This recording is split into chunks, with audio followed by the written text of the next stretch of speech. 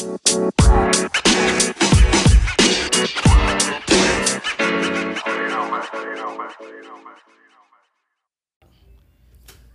going on, everybody? How's it going? Guys, welcome to Family Chaos with your host, Junior and Yandri. That's right.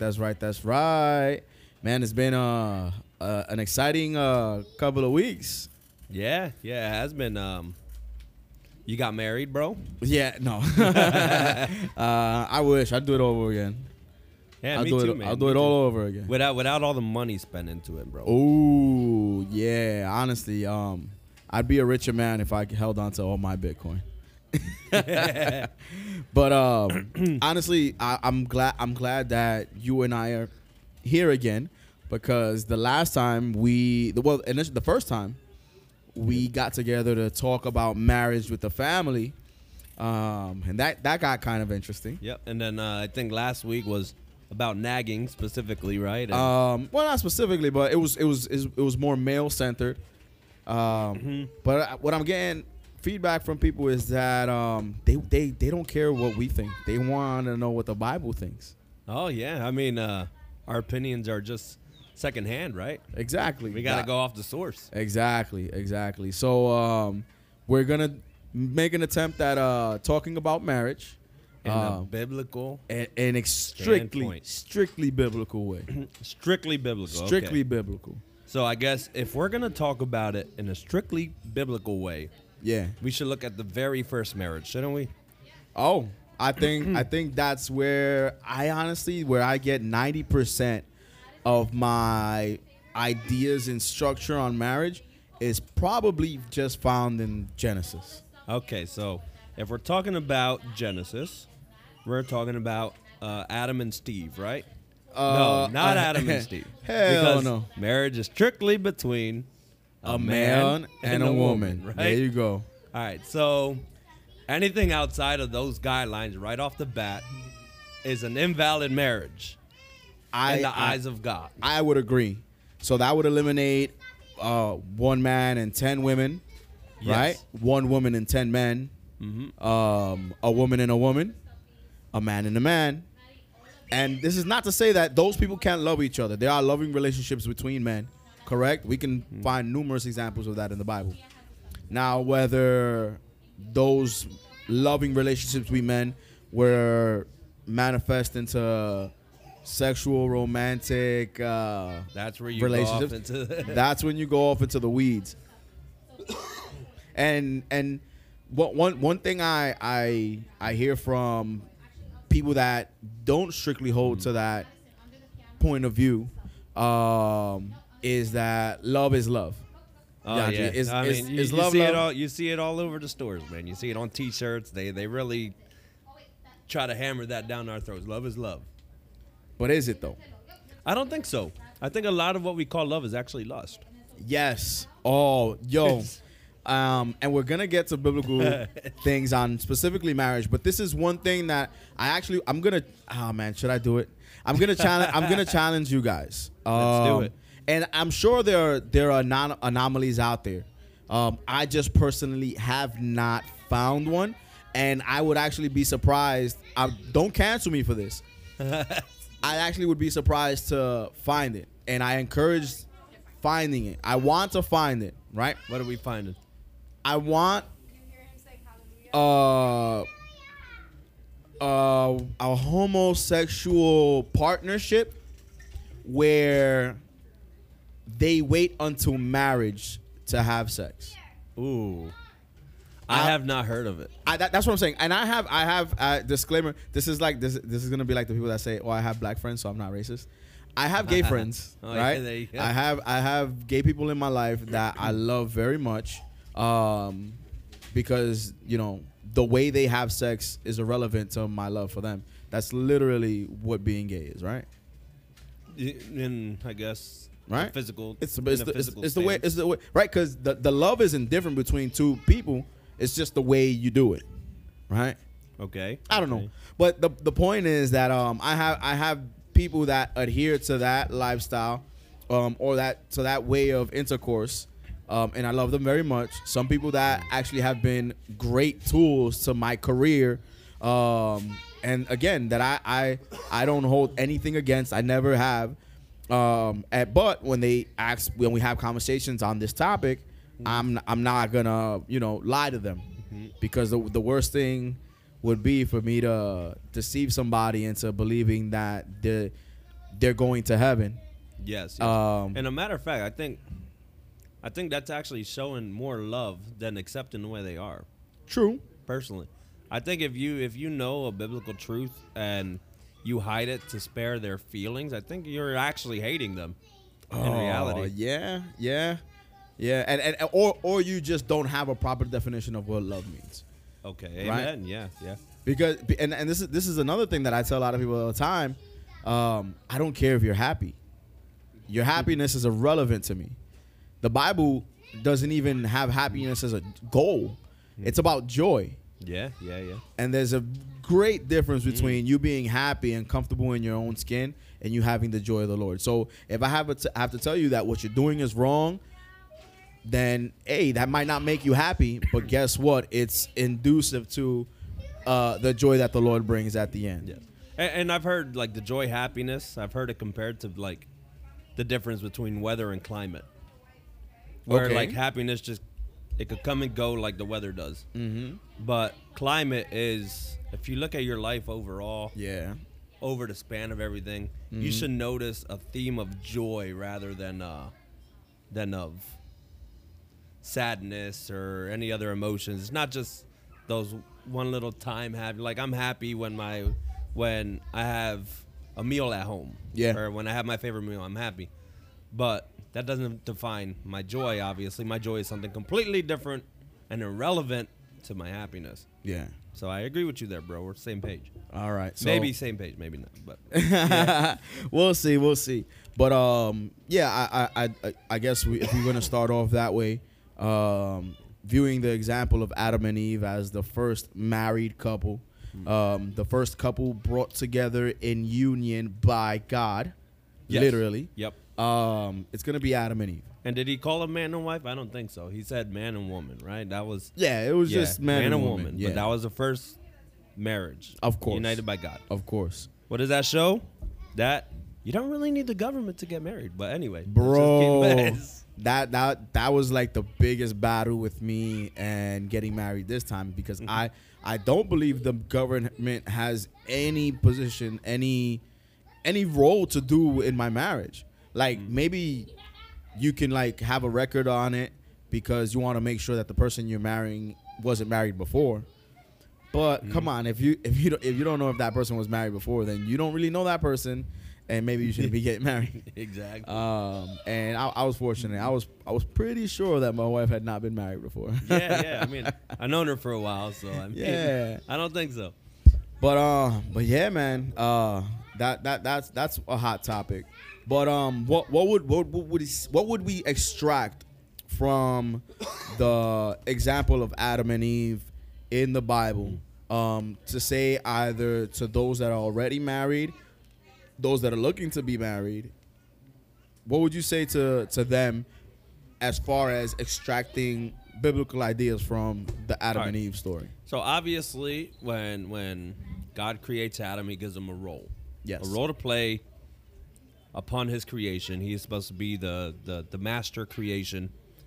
He's supposed to be the steward of all of creation. Yeah. The governor, if you would. I agree. So he is the head of all creation. Amen. That is the role of Adam. Yes. All right. Now, God saw that it wasn't good for man to be alone. Yes. We can all stand by that. Yep. Right? Isn't it interesting that God gave man his role aside? Obviously, God knew he was going to create Eve, right? Mm-hmm. Because we even see that in the beginning of Scripture, where he says in chapter 1, let us create man in our image. Therefore, he created male and female, right? Mm-hmm. That's literally verse back to back. Yeah. It's not till God explains more on creation in chapter 2, and the chapter 1 into chapter 2, where he gives the details of he created Adam, and then he told Adam to have dominion over all the earth. He gave them the job of naming the animals, And then it wasn't until after that that he created Eve from his rib, correct? That's right. Therefore, the man's job and title and duty is separate from that of his marriage relationship. Would you agree? Yeah, and I think I see where you're going with it, and yeah, I agree with it, man. Because then that's different than what you see with the woman, right? Yes. Because then he sees that it's not good for man to be alone. Yep. So he puts Adam to sleep, and God gives his proper intimacy in creating the woman. Yep. Where he creates the woman. It doesn't go into detail the exact way he does it. He takes her rib and forms a woman. His rib. Adam's rib. Yep. So out of the man came the woman, which is why Adam chose to call her woman. Yes. So one of the things, and obviously we're not getting it too deep into the sciencey part, but I love this idea that God forever had intended to create Eve, right? Mm-hmm. One, we see it in the verse where he directly says, I'm going to create man, and in that he creates male and female, right? Just out the door. But then when we see the details, how do we know that he eternally determined to create the female after creating the man? X and Y chromosome. Yep. The male carries an X and Y chromosome. That's how you know a man is a man, right? And that goes for everything. If you're born with an X and a Y, obviously there's some mutations there, but that's a result of the fall, and those are anomalies. We're not talking about that, right? But the proper human being, males are X and Y. Now, what's the amazing thing? Eve comes, and what is she? She's an XX. She's XX. Yep. So in the chicken and the egg scenario, right? If let's say if Eve came first, she has two X's. How do you get a man? You don't. You can't. You need someone that has both. You need to start off with this genetic diversity of an X and a Y to diversify into an X and an X. You could have gone the other way and got a Y and a Y, but it was arbitrary, whatever. God chose XX. Yep. Which is amazing to me, because we can literally see that in that the woman came out of the man. Amen. Just scientifically, right? Mm-hmm. That's why, and even science now, it still says that men determine the sex of the baby. Yes, we know that. Yep. That's why when I was having my boys, I was eating my Y chromosomes for breakfast. Forever, eating my Wheaties. What? Wait, hold on. I was supplementing myself. Where can I find these Y chromosomes that you were munching on? I got them at Target. $5.99. My Wheaties. Oh man. Hey guys, take it from Yandri. If you want to have your boy eat Wheaties, eat your Wheaties. I don't know what I was eating, but I got my boy first, and God knows from now on, que venga lo que venga. But I got my my firstborn. That's right, firstborn. Many more to come, brother. That's right. So where we're at, Eve was formed out of the rib of Adam, right? Yep. And now she has a role, Junior. Yes. What is the role that God gives her? Now, if you want to elaborate on this. And this is something that you guys heard the first time we talked about this, where I mentioned the word help meet. Yes, and my wife particularly, and our wives, I think, they both have they said it sounds ugly to the ear, right? Yeah, well, my wife has heard it enough to where she understands the meaning, but she still kind of cringes a little bit. Yeah. And I guess your wife thought it was like MEAT. Yeah, like you're just a piece. Yeah, but if you look into the honestly, I don't know if the other versions read the same way, but I know for a fact the King James reads that God created Eve as a helpmeet for Adam, right? Therefore, she is an adequate, able-bodied help to meet the needs of Adam. Okay. Right? So, and there we draw that distinction from what we're talking about. Adam was given his role and his job as a man before Eve was formed, right? So his identity is outside of the woman. It's his identity. A woman's a part of it, but man, Yeah, of course, because she's part of him. So his responsibility, we can say, doubled the moment Eve arrived. okay, But the woman was created in the confines of the existence of the man already, right? Yeah. So Adam was already there. She was already predestined, knowingly, right, of her knowledge that she was of Adam. yes, So her responsibility is singular to the marriage relationship or the marriage, what you want to call it, the marriage box or whatever. I don't know. union. Let's just put Yeah, the to the confines union. of marriage, right? And everything that comes with it, right? The responsibility of a house or and children and all that. And I think primarily, I wouldn't even give details on what those responsibilities are as a woman. I think all her responsibility is just to be a helpmeet for him. The main responsibilities of everything falls on Adam, I think. Yeah. To take care of the house, that's on him. Yeah. That, and hey guys, that includes the cooking and the cleaning, right? Because Adam had to eat before Eve was there, Yeah. right? Yep. So the cooking and the cleaning, So- that's his responsibility. Can he delegate those things to his wife? Yeah. So he can concentrate on other things? Sure. But the person responsible, the one that God's gonna be like, hey, yo, the garbage is piling up. Yo, the carpet is dirty. Yo, you got dishes in the thing. I don't think God's gonna be like, yo, woman, go do that. He's Yeah. gonna be like, yo, Adam, what you doing? Why is there a mess in your house, Adam? That's exactly. And I feel like that's a win for women right there. Actually, Of course. because I think a lot of them feel the pressure that, oh, this is their, and they're working at this alone. Yeah. When in reality, if a house is falling apart, that's a reflection on the man of the house. Exactly. And the Not crazy the thing woman, is, it's but the man. all a reflection on the man. One of the beautiful things that I like about the Psalm 31 woman, right, that we read in Scripture, is that one of the things they say is that in the town, he is known because of her, right? Like her good character, her behavior, and everything reflects on how well of a job he's doing at home. Now, granted, there could be women that could be doing a great job while the husband's a jerk, but it's still a positive reflection on him, and that's what you want, right? You don't want people outside thinking that your man's a jerk or whatever, you know. And it also puts pressure on the man to live up to the standards that she's placing on him. Yeah. So obviously, we're gonna have the women back on. We're gonna sound very one-sided on this, but I think we praise women enough. Yeah, and with,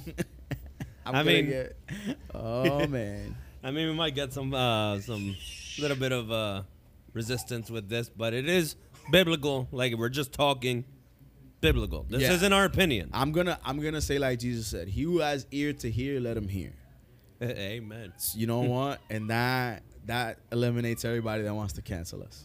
There you go. Amen. But- so, if I guess if you were to look at it, a lot of us are working folk, blue collar folk, some white collar folk.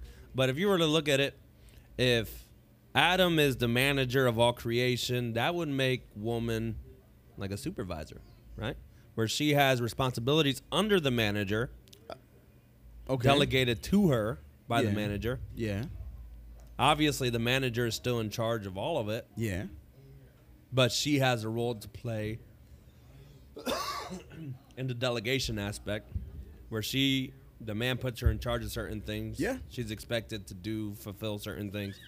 And trust me, when the owner of the company comes down because something is wrong, he's not gonna go on the floor and ask all the people down at the bottom in production why aren't things getting done. The person getting hammered is the manager up top. Exactly.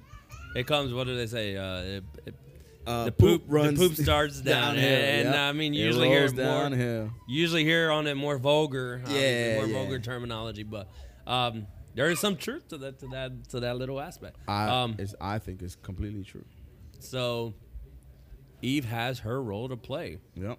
And funny enough, At this point that we're at in this conversation, she's not Eve yet. She's still woman. She's still woman. Yeah, she gets her at that. Oh, I think that's one of the beautiful things too. Adam is charged with the task of naming every creature, including his wife. Yep. Including his wife. He found with every creature he named, he obviously named with a purpose of like what describing what they did or and she only receives her name after the fall. Yo, that actually makes a lot of that's actually true. That's actually true because her name is Eve because she is the mother of all living. Mm-hmm. And we don't see that till after the fall. Where he says, as far as reading it in scripture. Yeah. Obviously there might be just a literary reason why we don't see the name till after the fall because obviously the concentration of the story might be based on something else, but they don't have children till after the fall, right? Yeah. So no children before that. So there's no naming as the mother of all living. But again, I don't think that's it might be a literal title as far as every other human that came after Adam and Eve, she is the mother of clearly, but if Adam is the steward of all creation, right?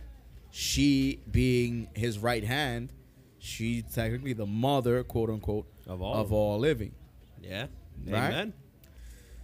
So, all right. So they fall in the sin, and now we have this fallen state. Hold on. We need to clarify one more thing.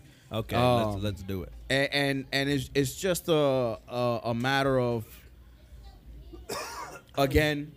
This is where we actually gonna not look like the Now chauvinists. Yeah. Machistas. Yeah, the machistas that you think we are. In Genesis chapter 2, verse 18, we've already quoted this, but I'm gonna read it to you. Then the Lord God said, "It is not good that a man should be alone. I will make him a help meet for him." ESV reads, "a helper fit for him." Again, it means the exact same thing, but I like help meet because I feel like there's a lot of meat in there when just using that phraseology. So a help meet, meaning that if they can't meet what they need to, they have help to meet it, right? Yes, and a help that's where the concept of equality comes in, right? It's a help that's equal to my need, a help that's equal to my ability, because if I'm not able to be there, she can be there and be an equal representation as if I was there myself. Right? So girl power. But the one thing I wanted to focus there on is God is actually presenting us a handicap, right? Because it is not good for a man that a man should be alone, right? So it's kind of a handicap that God is letting us know, like, hey, you weren't created to be this lone lion, this lone soldier, this one. You actually need that other person to supplement your faults or to be there. I think the biggest role my wife plays is to be my conscience. Yeah. Because she's around me most of the time, so she doesn't allow me to be a liar. She doesn't allow me to be a hypocrite. Because she's gonna call me out. Yep. You know what I'm saying? It's easy for me to lie to myself. It's easy for me to get away with things when I'm by myself. But when I got that constant physical eyes, obviously you should always be conscious that the Lord is watching, right? Yeah. But when you have this person that's right there, that one, I'm constantly trying to impress because she's my wife. I want to impress her. I want her to like me, right? And at the same time, like, I'm trying to live up to the ideals that she desires in a man, right? So all those things, like, and God is saying, hey, it's not good for you to be alone. It's letting me know, hey, there's a deficit here. Yeah. I need a woman, right? And this is coming from somebody that does not like the phrase "my other half." I hate that phrase. Do you use that? No, I personally do not use that. No. Yeah, even when people say it, I'm like, I roll my eyes. A lot of people ask me, "Hey, where's your other half?" I'm like, "Oh, she's over there." I'm right here. I don't even. Not even. If somebody says, "Where's my other half?" I was like, I didn't know I was chopped in half. Where's my other half? I'm like, look down. It should be down there. I don't know. Like, I come. We got dad jokes. We got dad jokes in the house. I come, but you know what I mean. I was created whole. Adam was created whole, right? Yep. He wasn't missing a leg. He wasn't missing a head. He wasn't missing anything. There is no other half. And my wife, at the same time, she needs to be complete and whole in herself. And when we come each other whole beings to become one flesh, right? Amen. There is no there's a Idori shaped hole inside of me that I can't live without. So if I am asking where your wife is, that should be like, yo, where's Junior at? Yeah. Yeah, because you're one, right? Or you'd be like Judoris. You know how people put the names together. Judoris? Yeah. What's you? If you're in shape, put your names together. What's that? We are Yandrine. Yandrine. Yeah. Hey, that's not bad. Somebody might want to name their kid Yandrine. Don't do it. Don't do it. But yeah, I think this and this comes from one, understanding other areas of scripture and understanding how God desires us to not only literally read the word, but understand the spirit of his word, right? So I can just read, it's not good for man should be alone, but then I could stop there and be like, what do you mean by that? Why is it not good, right? Yep. Because the word good is a very important word in scripture. Oh, yeah. To the point where even when they come to Jesus and they're like, oh, yeah, he's like, good master. And he is not, this is one thing, he is not making a statement about his state of being. Mm-hmm. He is good, right? Mm-hmm.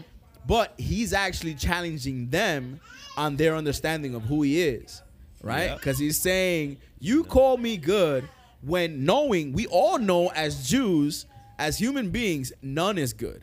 So where do you come off calling me good? Right? Yep. It's a challenge of, do you really know my identity when you call me good? Is that an identity claim of understanding my divinity? Or are you just frivolously attributing divinity to this man? Like, do you know? Mm-hmm. I love that. But some people read it as Jesus making a declarative statement that he's not good. And I'm like, wait, that's not what he said. I've heard in the realms of Christology where they're like, oh, well, he was still in the flesh and he was referring to his human form. No, because even in his flesh, you're going to tell me, did he sin in his flesh? No, so his flesh was still impeccable. It was sin free. So you can call him in the flesh good. Yes. No, that's why you need to learn how to read, man. No, but yeah, and again, it's just a matter of letting scripture interpret scripture. There are no contradictions. So if we understand that Christ is divine, you go back and you read that verse and you're like, wait, what is Jesus really saying? He's not making a declarative statement about himself. He's answering directly the person about, you call me good, right? Which, oh man, it's just we're going on a little bit. You gotta go read. But I'm just saying, it's just a matter of understanding how when you let scripture interpret scripture, right? Yes. And you have an understanding of how the scripture, right, inspired by the Holy Spirit, how the Holy Spirit likes to use words like good, right? And then you can extrapolate that to all the verses that use that kind of word and be like, hey, is this the kind of understanding that's being brought out of this word? And when it is not good, quote unquote, for a man to be alone, honestly, that's the first time that something is not declared good in Genesis. Have you noticed? Ooh, that's right. Because every day he made, right, is the first day, evening, night, and all was good. So right? Something was not this good. is literally the first time that God is like, wait, hold up.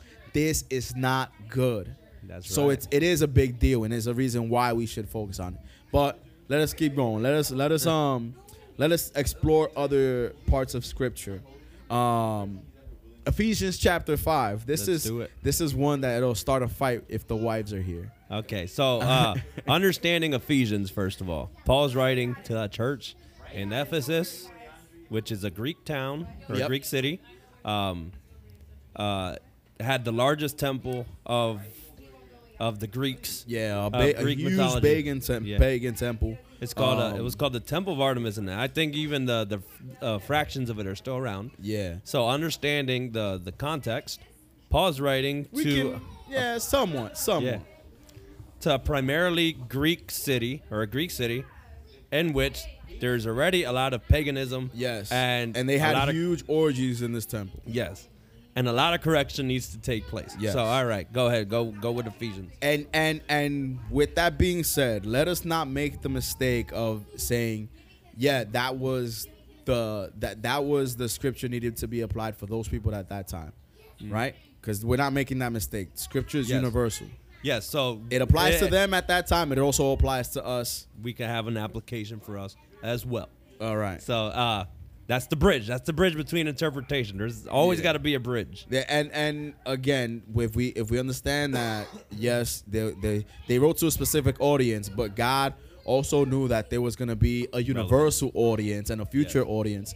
That's you kind of see the beautiful nuances if you actually have an open mind to do it. But the thing I would like to avoid is the dismissive aspect of that. Of like, oh, that was just back then. Yeah. All right. So let me. Oh man, so much fun. My child seems to have the similar proclivities as I do for technology and wires, and he's currently under my chair. Is he really? Yeah. I didn't even know it. What Enrique, ¿qué tú haces? Papi. Bye. That was funny. Yeah, that was funny. That was funny. Yeah, he was literally crawling under my chair trying to grab all the wires because we have all the setup with the soundboard and the headphones and the computer and everything. But going back to what we're talking about, Ephesians chapter 5. Yes. Specifically talking to wives, right? This is Paul writing. I'm going to read verses 22 to 27 for those that want to follow along. And I'm pretty sure I'm reading the ESV. So I might or might not agree with what I'm reading. Okay. But the ESV is not that bad. I'm not saying it's the best, but... You're going off the better manuscripts. Yeah, you want to fight, bro? You want to throw down right now? Yeah. You know what's the crazy thing? A lot of people don't know that there's a difference between the received text and the newer or the older Alexandrian text. And I'm like, if you don't know that, then I'm not sure we can have a conversation about scripture. Yeah. When it comes to select nuances, but whatever. Yeah. We'll have that topic on it. Just we didn't have that yet, did we? No, we have not. We still got to do that. That I think that'll be a very contentious conversation. Yeah. Usually me and Junior agree on most, but there are nuances where we will butt heads. Yeah. And I think that might be one of the ones where we might butt heads. We definitely might, but we'll see. We'll see. I'm sure I can turn Yandri into a reasonable man. But here I go. Ephesians chapter 5, verses 22 to 27. Let's see if I make it all the way. Wives. Literally, he's talking directly to them. Submit to your own husbands. That's tough, isn't it? I think it's beautiful. Submit to your own husbands, not to any random dude. Submit to your own husbands. Okay, amen. Right? Meaning, you have to have your own husband. You can't be with nobody else's husband. Ooh. Half a deck is off this podcast, bro. Damn, yo, you shouting people out. All right. And then, so let's submit to your own husbands as to the Lord. That's a little bit of a pride swallowing for women. But that's a tough one, right? Because obviously, as human beings, you live with this human being and you know this human being's fault, right? Their faults. Yet you have to submit to them as unto God, as unto the Lord. And I can see where the toughness takes place in the part of the woman where, you know, when God is saying that, like you said, God is not flawed. So we have no problem. We know Yeah. that he knows 100% what's Yeah. best. And even then, people don't do it. But So to have that same type of yep. faith in your husband, Yep. whew, And that was something I brought up. You actually have to view it as, for the woman, you have to view it as God is sovereign, right? Yes, my husband might be this wild, crazy, faultful, sinful man, but God is sovereign. Therefore, I should be able to follow this scripture because I'm trusting that he put it in his word, right? mm-hmm. So I'm able to trust him that he's not going to lead me astray. Now, is this only talking about believers, Junior, or is this just universal? No, we talked about this. I think this is universal. So a Because husband the- could be- be the because- head of the household, not be a Christian, but she still has to submit to him the way she Yes. submits to Christ. Yes, because this is a role of a wife, Amen. regardless of your belief, right? We established the fact that Adam and Eve were created in the beginning, right? Before there were any talks about religion, right? Before there were any talks about Jews or Muslims or Christians, before any of that. It was just God and marriage. It was exactly. So I'm gonna try to keep reading a little fast so we don't get tangled in the weeds. All right, let's go. And now so he gives them the command, right? And now he gives them his reasoning. I think Paul is being very, very reasonable in what he's saying. For the husband is the head of the wife, even as Christ is the head of the church. Amen. Right? His body and of himself, its Savior. Right? So Christ is the head of the church, his body, right? And is himself its Savior. Now as the church submits to Christ, so also the wives should submit in everything to their husbands. Right? Amen. I don't think they gave them an exception in everything to their husbands, Yes. because it's making a direct comparison of in this relationship, God has given you a great example of how Christ responds and lives alongside the church, right? And I think I've done that many a times where I see something go on in my relationship with my wife or some dynamic or whatever, and then snap, the light bulb goes off, and I'm like, oh wow, this is actually a manifestation of what happens with the Godhead. What happens with God in the church? What happens with Christ and his divinity? Like it's so many different aspects. I'm like, wow, because I think it's just true. And now this brings on to me the whole equality issue, right? Where there's a belief that if you are the one that submits, you're no longer an equal. No, And did Jesus submit to? Did the Son submit to the will of the Father? yes, Are they equals? yes, They are equals, right? yes, And the Spirit comes on behalf of the Son, right? yes. Sent by the Father. Yep. So the Father is sending everybody. Yeah. Yet they're all equals. Yep. But they play a specific role, and they know their role. Exactly. So there's a complementary relationship that's supposed to be taking place with the husband and wife. The same way there's a complementary relationship happening in Within the the Godhead. Trinity. Yes, in the Amen. Trinity. Yes. So we see this isn't a question of equality. Yes. It's a question of filling the role that God designed for us. Exactly. Exactly. So I think that's where a lot of people would butt heads. Oh, well, we submit. Yeah. You don't see us as equals. And This and that. And and again, there's a lot of beauty and glory that comes with each and every aspect of these relationship and the dynamics separately. There shouldn't be one person feels less than another or nothing like that. You need to see the beauty in your role, Yes. and see how God values you in your role, instead of saying, "Oh, look at him, I want what he has." Right? Yeah, yeah. And you see many times in the scripture where God honors a good wife. Yep. Many times. Yep. And you can move God's heart being an awesome wife to your husband. Yes. And this isn't just instructional for wives. This Yeah. is also instructional for the role of men. Yes. And you know what? I don't want to get too much off course because the next verse, the next line is literally about husbands, and we'll bash their heads in a little bit. Yep.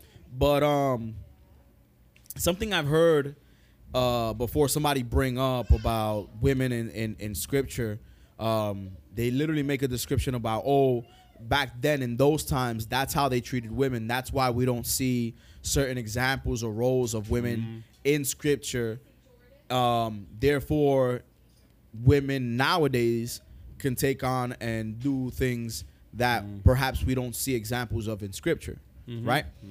But I would say that's not true, because the Bible is actually the one historical tool where it deliberately goes out of its way to elevate women and go counterculture to everything that's going on. Yeah, right? And a lot of people don't see that, man. They don't see They it. don't see it One, that way. with putting Rahab into Jesus' bloodline was probably the biggest thing. Prostitute. You don't see God going out of his way to putting a man like carving him into Jesus' bloodline. You don't. You only see him doing that for a woman, right? Yep. And again, there's no preference. It's just this is a matter of fact.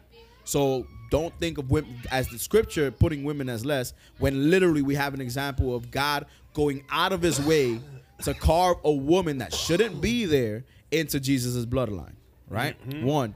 Two, what's the number one thing that we know? Who were the first people, the first witnesses at the tomb when Jesus died? You got the Marys. We got all the right, Yeah, all the Marys. the Marys. Right? We have all the women that were there first.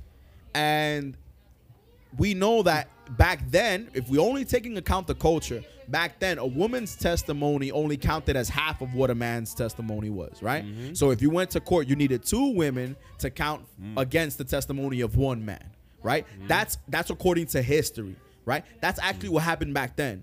But what does the Bible, what does God choose as the first witnesses for the empty tomb? He chooses women. Yep. Knowing that perhaps society would invalidate their testimony, right?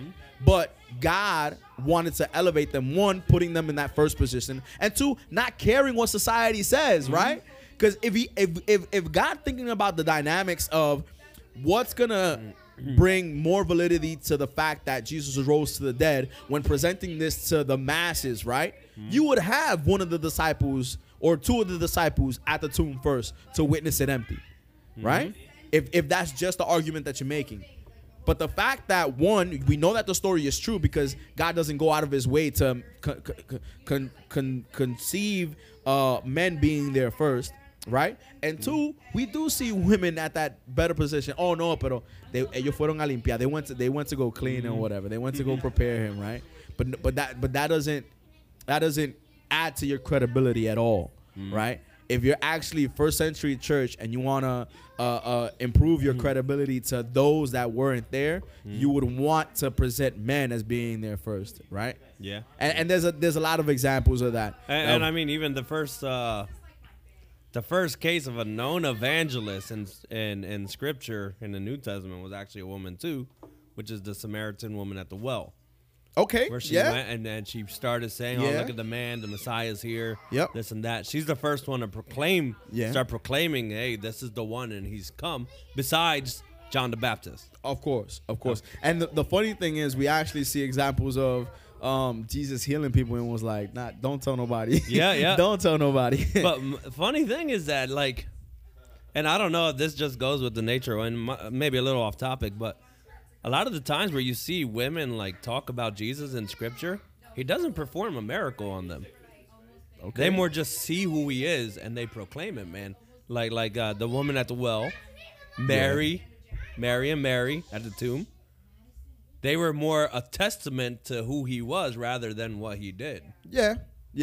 So I mean, it's just a little fun fact there, but very, very interesting. But yeah, that's just to clarify the issues of women in Scripture. Again, don't take your understanding of how history treated women to how God treats women in Scripture. because you'll be totally out of whack. Yes. Just read the scripture for what it is and extrapolate exactly what it is trying to tell you. But let's bash men a little bit, right? Let's do it. We're still in Ephesians chapter 5. Husbands, love your wives as Christ loved the church and gave himself up for her. Boom. Right? Yeah, boom Drop. is right. Boom is right, because there's a lot of and I don't want to bash anybody, but I personally have seen it. Small example. You're in an area, you're with your significant other, and there's a dog running at you. Mm-hmm. Would you ever, at any moment, pick up your wife and place her in front of you? No, I'm just kidding. No. No, right? That's just. It should be your instinct. You got some reflection to do if you had to think about that. And if the person I'm talking about listens to this, bro, see me, we fight. But is this a specific example we got? It's here? a very specific example. And they know exactly who they are. But and it's not casting a judgment on them. It's just using that example for this, right? Husbands, love your wives as Christ loved the church and gave himself up for her, right? So at any moment, you're supposed to, and I think this goes beyond the physical.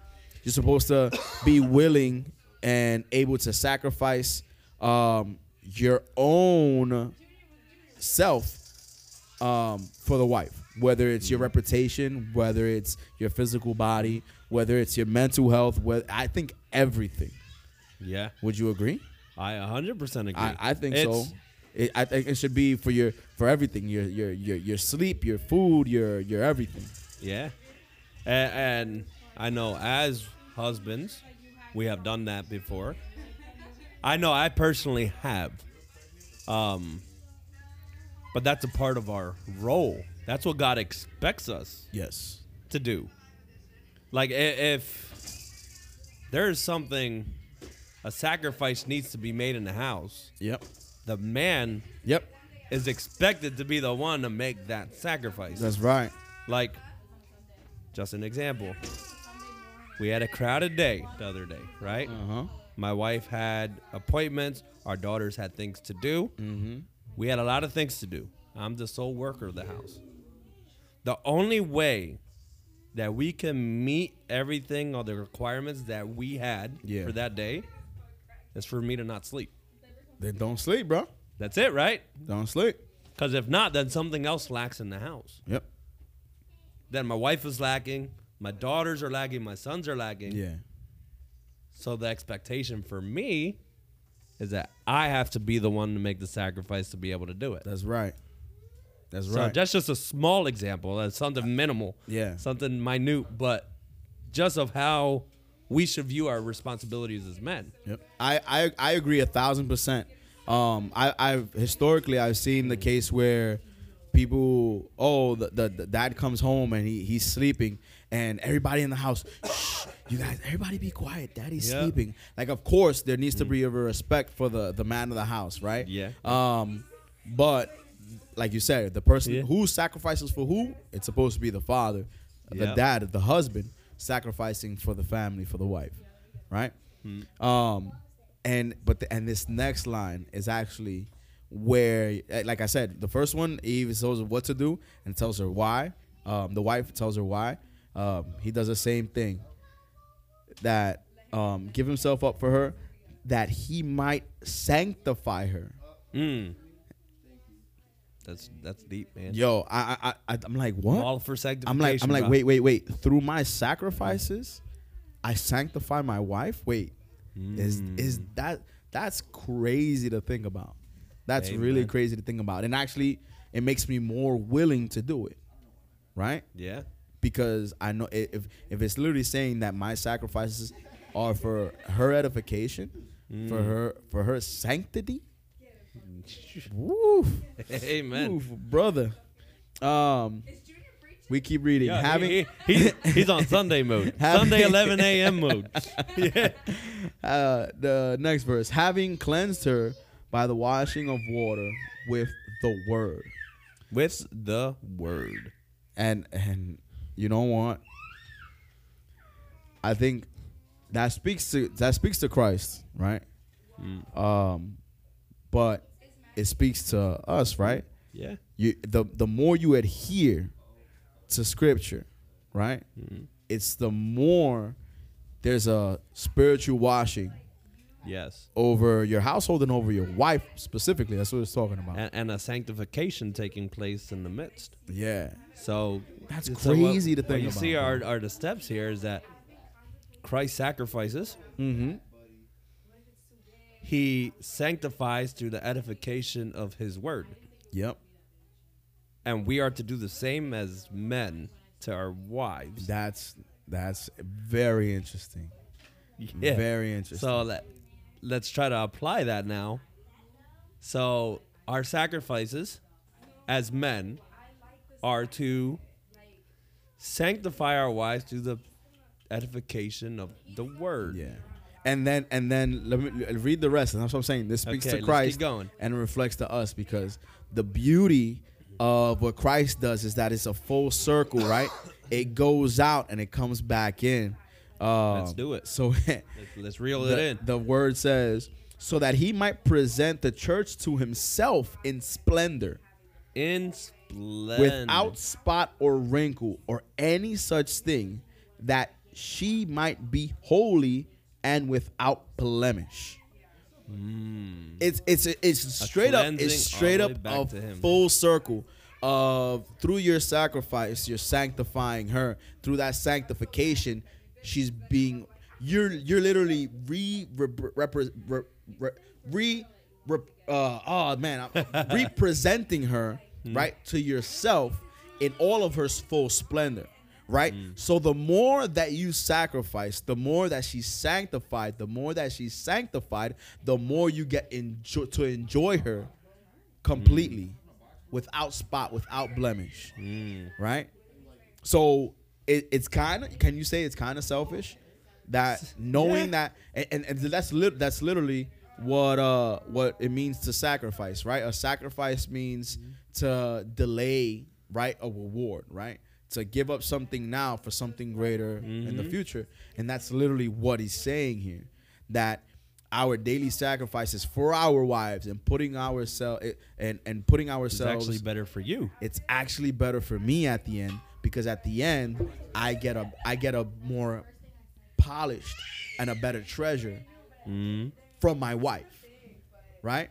Because again, if I want a wife that honors me, right? That's the polished thing. But I need to make certain sacrifice to make sure that she's in the position to be polished. Amen, man. Right? And a lot of men, they like to push down on the women in the first part of what we read, but they completely dismiss this whole second portion, man. Yeah, and that's why I was saying before that if you think about it, our burden is heavier, because if I'm saying, yo, every day I choose to be selfish, it's a day that the blemishes remain on my wife, right? It's a day that she doesn't get to shine the way she's meant to shine. That's like, damn, I did that. So, amen.